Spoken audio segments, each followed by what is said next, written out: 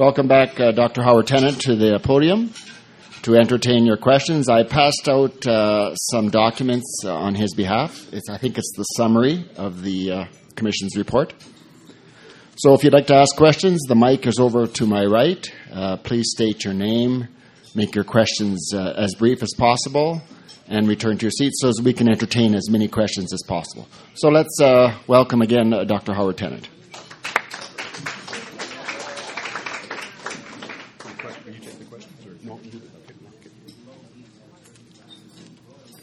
One of the things I comment on is much of the water regulation and the loss of is actually started with a member of our community here. Bill Russell, years ago, is a lawyer in town, developed a large part of his practice around the water law, and much of his work ended up as being enshrined in legislation. And when Bill went on and was chancellor of the university, some of the early work was done then to develop the Water Research Institute. So a local person from the business community had a lot to do with Alberta's water legislation and subsequent activity.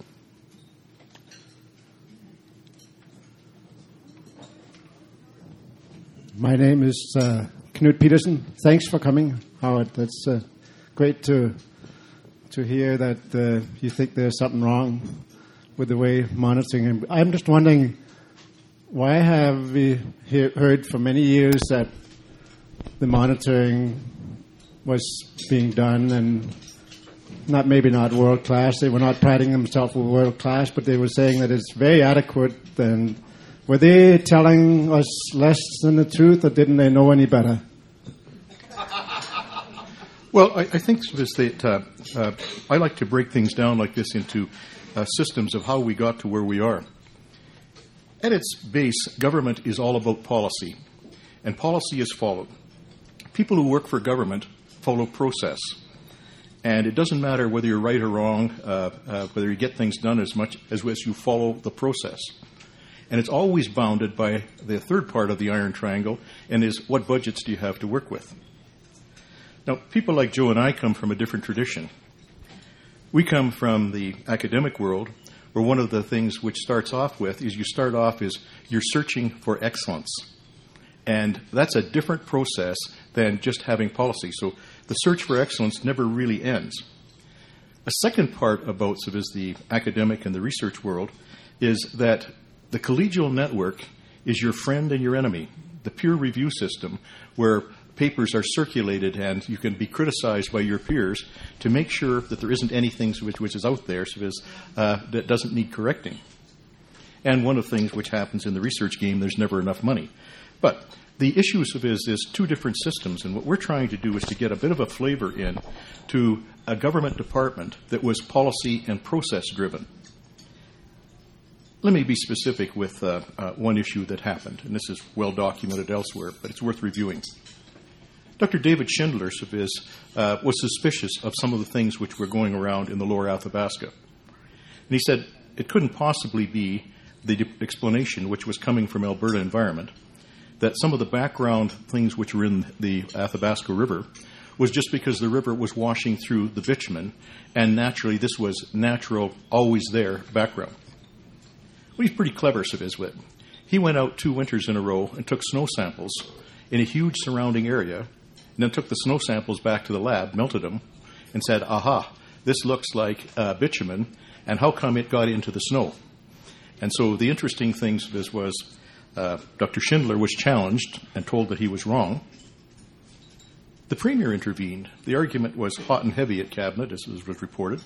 The Premier intervened, and the Premier said, enough of this nonsense. We'll put an international panel to look at it and say whether Alberta environment is right or whether Dr. Schindler's right. I can tell you that what came back was hands down, Schindler was right, the department was wrong.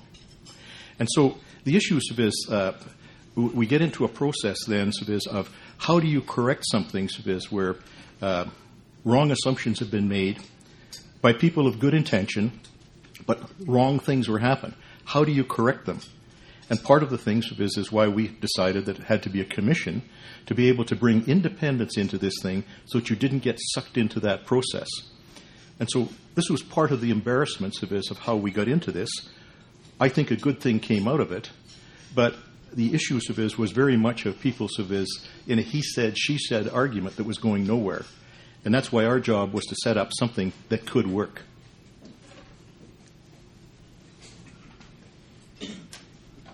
Good afternoon. My name is Joseph Natuk. A very interesting presentation. I'm a former employee of the Saskatchewan government in environment, Ministry of Environment. So I have a pretty good understanding of what you're saying here. One of the things that bothers me a little bit is the fact that, and I can see why this happens, at least in my mind, is the fact that you don't go beyond the borders of Alberta. And when you're monitoring, I think this is it's a major. I was looking at the recommendations. I didn't see a recommendation from your commission suggesting that perhaps maybe you should extend a little bit beyond the borders because, as you know, Saskatchewan is within the oil sands are in Saskatchewan as well. But you have a lot of, prevailing winds blowing and all this sort of stuff. So this, to me, is a great omission in my personal opinion, because I think you have to go beyond the borders of Alberta. And I know it's hard for Alberta to pay for something like this, but I think if you were to have even an advisory committee, which I don't think you have, that includes provincial governments and outside of Alberta to work on that committee. So can you just give me an observation, because I think that's a significant oversight. I would agree with your comments, Viz, that our mandate was to report to the government of Alberta about the government of Alberta. We chose not to get into a whole series of things because we didn't want to do anything that was going to foul up the politics of something happening. What we did have is Dr. Howard Wheatier from the University of Saskatchewan was a member of our panel. He's a distinguished scientist, environmental scientist, and they're in the process of setting up in Saskatchewan better regulatory things, science-driven, for their water, air, land, and biodiversity. They're in the process, and certainly the linkages are there, scientist to scientist. The fellows here at the Water and Environment Science know all of the guys gals at the University of Saskatchewan. So the linkages are there. It's not there. Certainly, there's every aspect of this that call for trans-border cooperation. Joe, did you?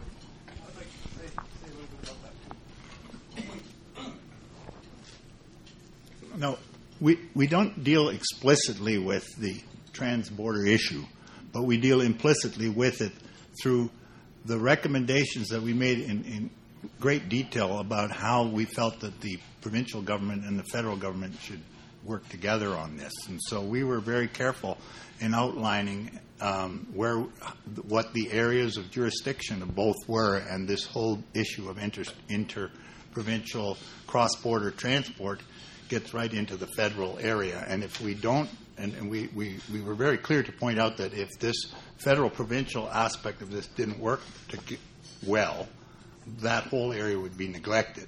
And, of course, this applies even more so to the downstream community in the Northwest Territories, right?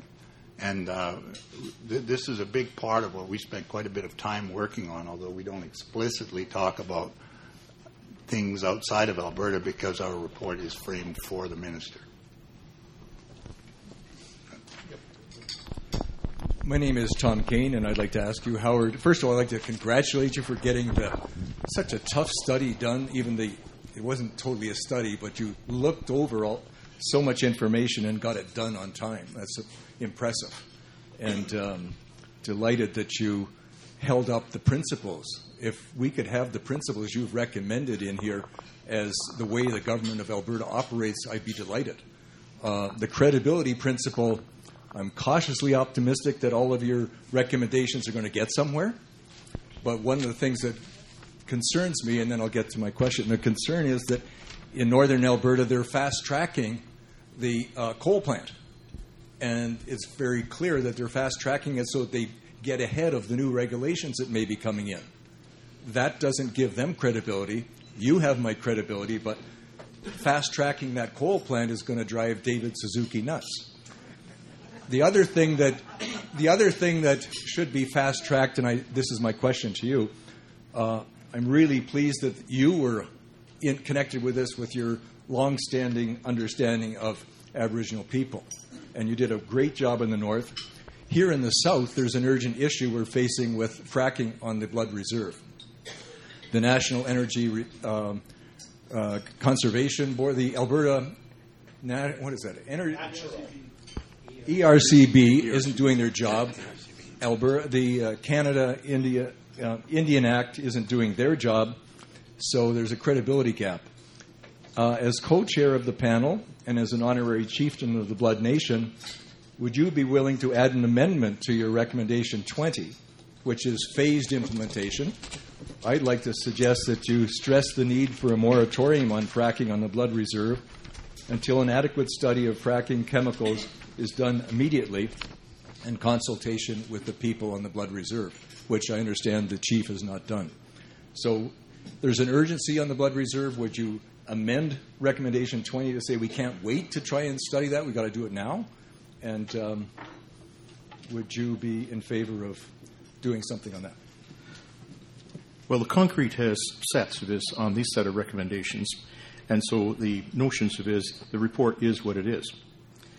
Now, the issues of fracking is a long and complicated one, and I don't have the engineering competence to speak to it. But I would say that from my readings, fracking's been going on in Alberta for over 40 years. It's one of the fundamental ways that we've extracted our natural gas and also our conventional oil deposits. So it's been going on for some time. It's a complicated thing, and you also mentioned the issues of the coal plant going ahead and the inherent carbon dioxide issue. Well, those are two issues that need some taking a look at it, and it needs to be a science engineering look at to come up with what is going on. That's not within our group. It might well be that the Commission has to immediately establish that. But there are some interesting things. You hear an awful lot about sequestering carbon dioxide into the earth and injecting it down 4,000 or 5,000 feet into the earth and hoping that sedimentary rock would absorb it. Well, one of the problems is it may not work. And here's the reason. Can you imagine the horsepower that's required to compress the carbon dioxide and drive it down 4,000 or 5,000 feet and hold it there? It may be in excess of 50% of the energy that the coal-fired plant produces. This is a huge issue. People in engineering areas talk about these issues. So there's an awful lot of the solutions and so on, just like we have a call here for science-based decision-making, that in each one of those things that has to do. Final comment on your question, because your question is a huge one. It's not just the Blood Reserve. There is a formation called the Balkan distribution, which cuts across the reserve and swings all across the Milk River Reserve and goes down through that area. This is remarkable land in the area. Now, that formation it's interesting enough that the government of Alberta doesn't own the oil rights for that. Much of the rights here were divided up before Alberta was a province, and land holdings before 1905, the landholders of those, of which there's many large tracts south of McGrath and in those areas, those landowners have the mineral rights themselves. So it's a different process, but it's a formation that is being developed now with considerable because of the price of oil. Everybody's known it's been there for a long time, but it's the whole Balkan Formation. It's not just the Blood Reserve. It's a considerable portion of southern Alberta. Just a quick comment and then leave it to the next questioner. New Brunswick was concerned about this just last weekend. The Council of Canadians is bringing forward with Maud Barlow some of the concerns about water across the country and fracking in specifically. New Brunswick had a big meeting in Moncton last weekend, and they have 28 local organizations now against fracking in New Brunswick. The province of Quebec you're right, it's not just the Blood Reserve. The province of Quebec has said no to fracking, and we would like to see a moratorium on it until it gets studied. I understand from scientists that although, yes, we've been doing fracking, they've changed the way they do fracking a lot in the last 10 years. So that the first 30 was going straight down. Now it's going horizontally, and that's a much bigger problem with 200 chemicals they're putting down with the water. That's a lot more than just birth control pills and the other one that you mentioned. 200 chemicals going down underwater is not necessarily good for our water. No, I appreciate it, but I think that the issue is that our panel was but one topic to get started. There are more that have to be done.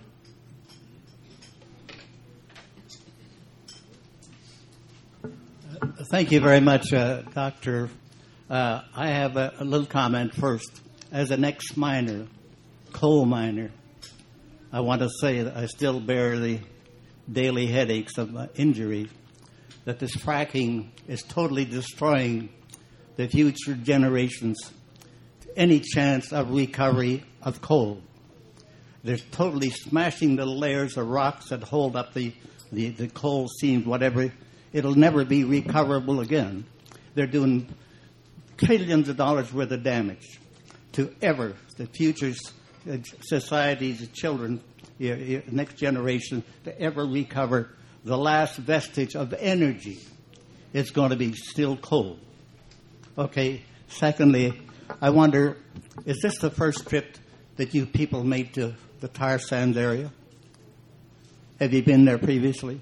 I've been to Fort McMurray several times. Dr. Rasmussen, in very capacity of many other committees, has been up there numerous times. Good, because I was just wondering how it impacted to see the enormity of this, whatever you want to call it, okay? Because I sold some products to Syncrude and the other companies up there, and it scares you to wade in the mud this deep. But anyway, could you explain the jurisdiction of water controlled by federal government and the provincial government in respect to the tar sands area? And secondly, one more little question. Can you tell me how we're going to ever change the political scene when we have an ex-oil company, Syncrude VIP, sitting in the cabinet of the Alberta legislature, in the cabinet? And secondly, you have Article 605 of the NAFTA agreement that gives the United States equitable rights to our resources, with ironclad agreement that there will never be any environmental changes by law, signed by Edmonton, Washington, and Ottawa, and Washington. How are we going to get it with any recommendation and the expertise you wonderful people give them? Thank you. Well, one of the problems is that, it comes back to us as well. We don't have a harmonized sales tax here. We have, in our little community, a university, a college, high school systems, and of everything else that was built by resources. And so as we sit back, as part of this, our livelihood has been from resources. We don't manufacture. Agriculture isn't in the world's best shape. Forestry is in tough shape, with it. We're not known as innovators that are developing products like Apple and a variety of others. We live off our resources, and part of the decision to live off resources is that we have to struggle with these problems continuously.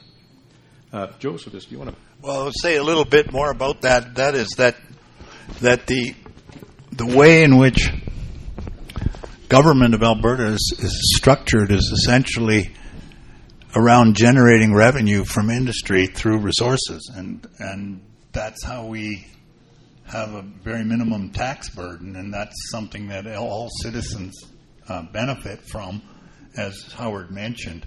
And there are some prices to pay for that, and one of them is that industry is in effect a co-government of Alberta, whether we like it or not. The other point that I wanted to address a little bit has to do with the fact that there are two major pieces of water legislation that influence the way water is treated in Alberta. One of them is the Water Act, and the other is the Fisheries Act. And the Fisheries Act, and it may sound like a bit of a contradiction that to treat fish as though they are separate from water, but the two work together in a sort of a complementary way. And in southern Alberta, this whole issue was brought up during the Old Man Dam controversy and the court cases surrounding it, and it was made clear what the where the overlapping and separation of jurisdiction was on that point. And so it may sound like a contradiction that we've got water and fish being dealt with separately, but it really isn't when you consider the fact that the rivers are an integrated system across the entire continent, whereas our province is only a small sector and concerned with regional and local issues. Balbura from Lethbridge. Dr. Tannen, thank you very much for presenting Southern Alberta and Alberta in this study. And my question to you is, Alberta environment, actually not only environment, but Alberta government is very notorious in appointing panels and doing studies and creating reports. Well, what happens to those reports after? I'm wondering what's going to happen to your report. Well, one of the things that members of the panel, Joe and I, was with it, is we didn't quit June 30th. We talked to all of the candidates for Premier about the report, and yesterday was in Calgary talking to another group about it, and we chat about it here, about the actual importance of it.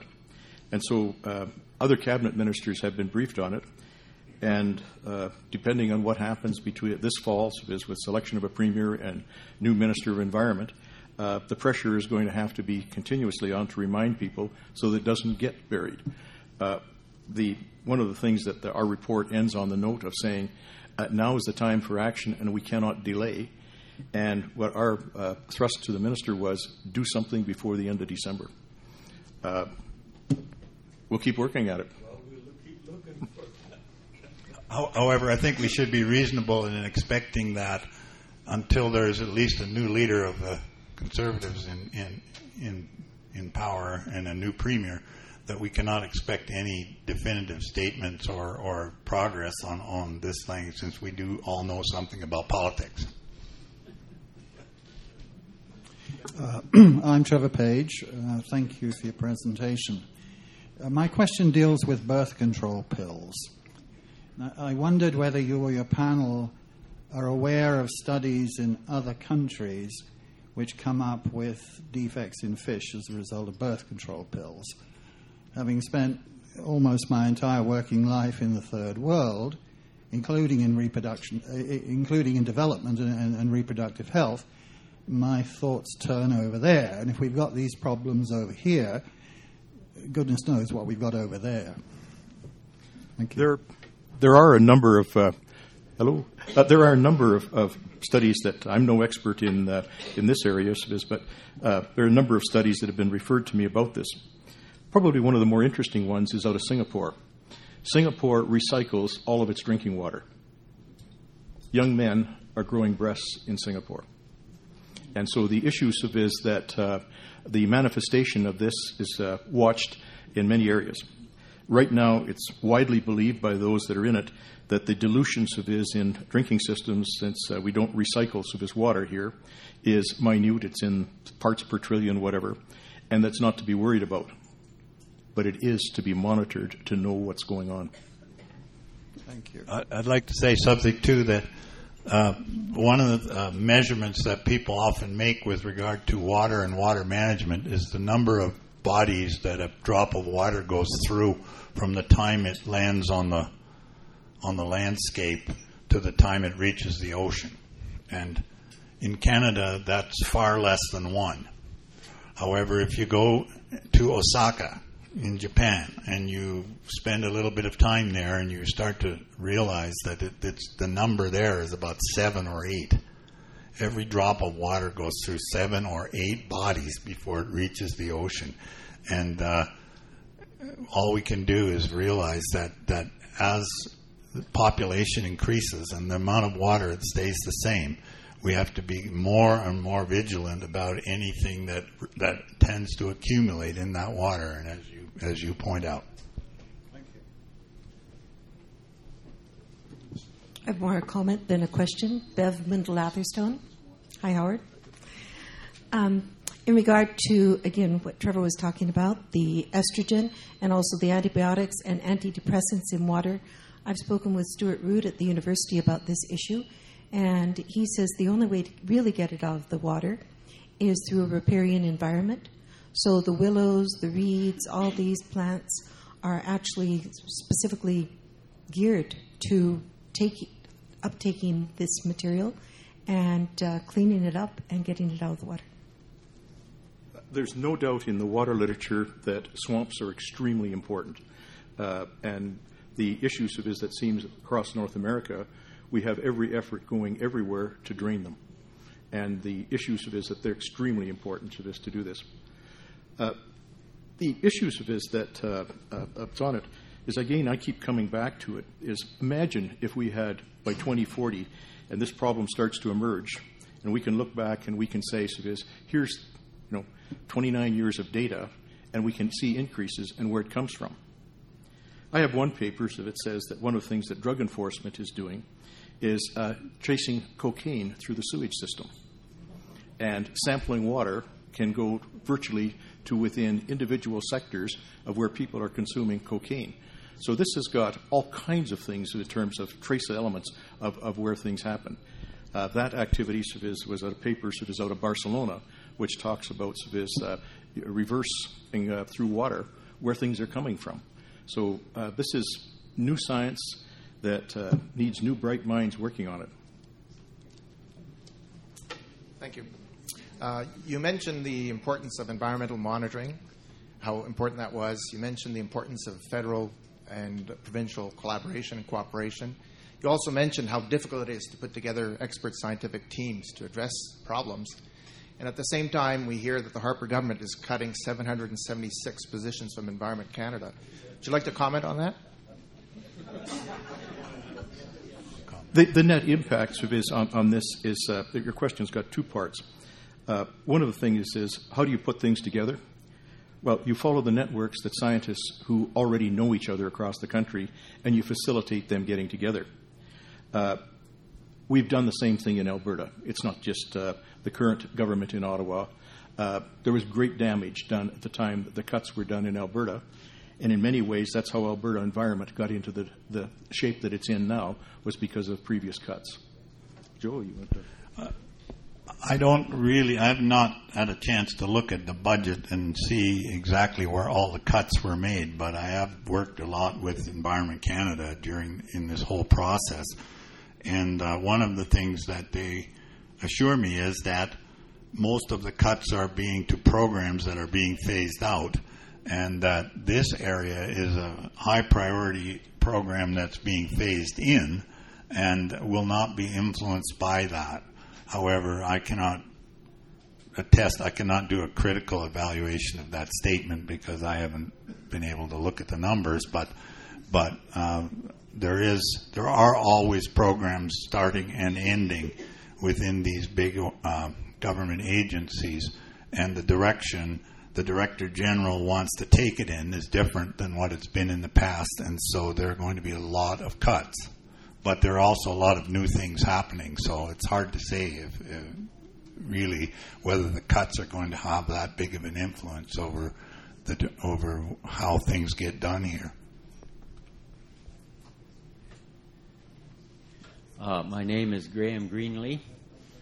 Dr. Tennant, you mentioned that a monitoring system is very important for a monitoring system to measure change. In order to measure change, we need baseline data, right? Do we have adequate baseline data, or does this still have to be collected? The answer varies. In some airsheds, for example, where there has been science-guided measurement of what's going on, we do have some very good data that goes back. One member of our panel, so it was Dr. Ron Wallace, as a fisheries biologist, was up in the river systems in the north and collected some of this data going back 40 years ago. That data is still available, and so with a hunt, you can find individual pieces here and there. The secret's going to be knitting and using as much of that together, getting it onto a readable database, but it's going to be a challenge. But it doesn't mean that there isn't good data which is out there.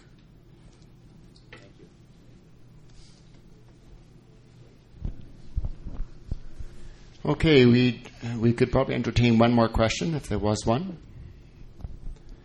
If not, I'll ask the question then. How do we, as citizens of Alberta and the country, make sure this process goes forward?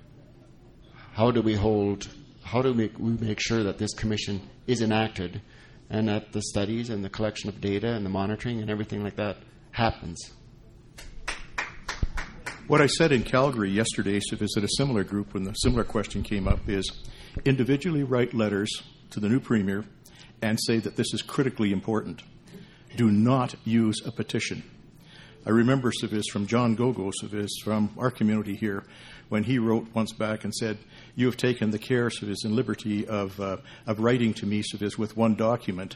Let me respond to you all with a letter."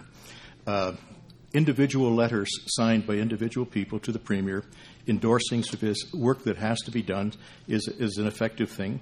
And certainly there is a great deal of political acumen in this room that knows about moving processes forward.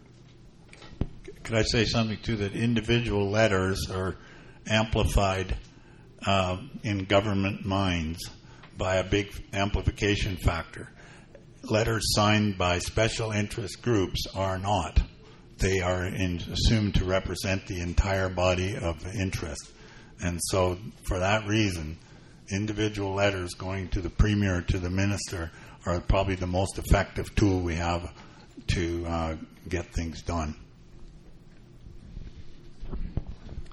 Well, thank you very much, both of you, for appearing here today and answering our questions. Thank you.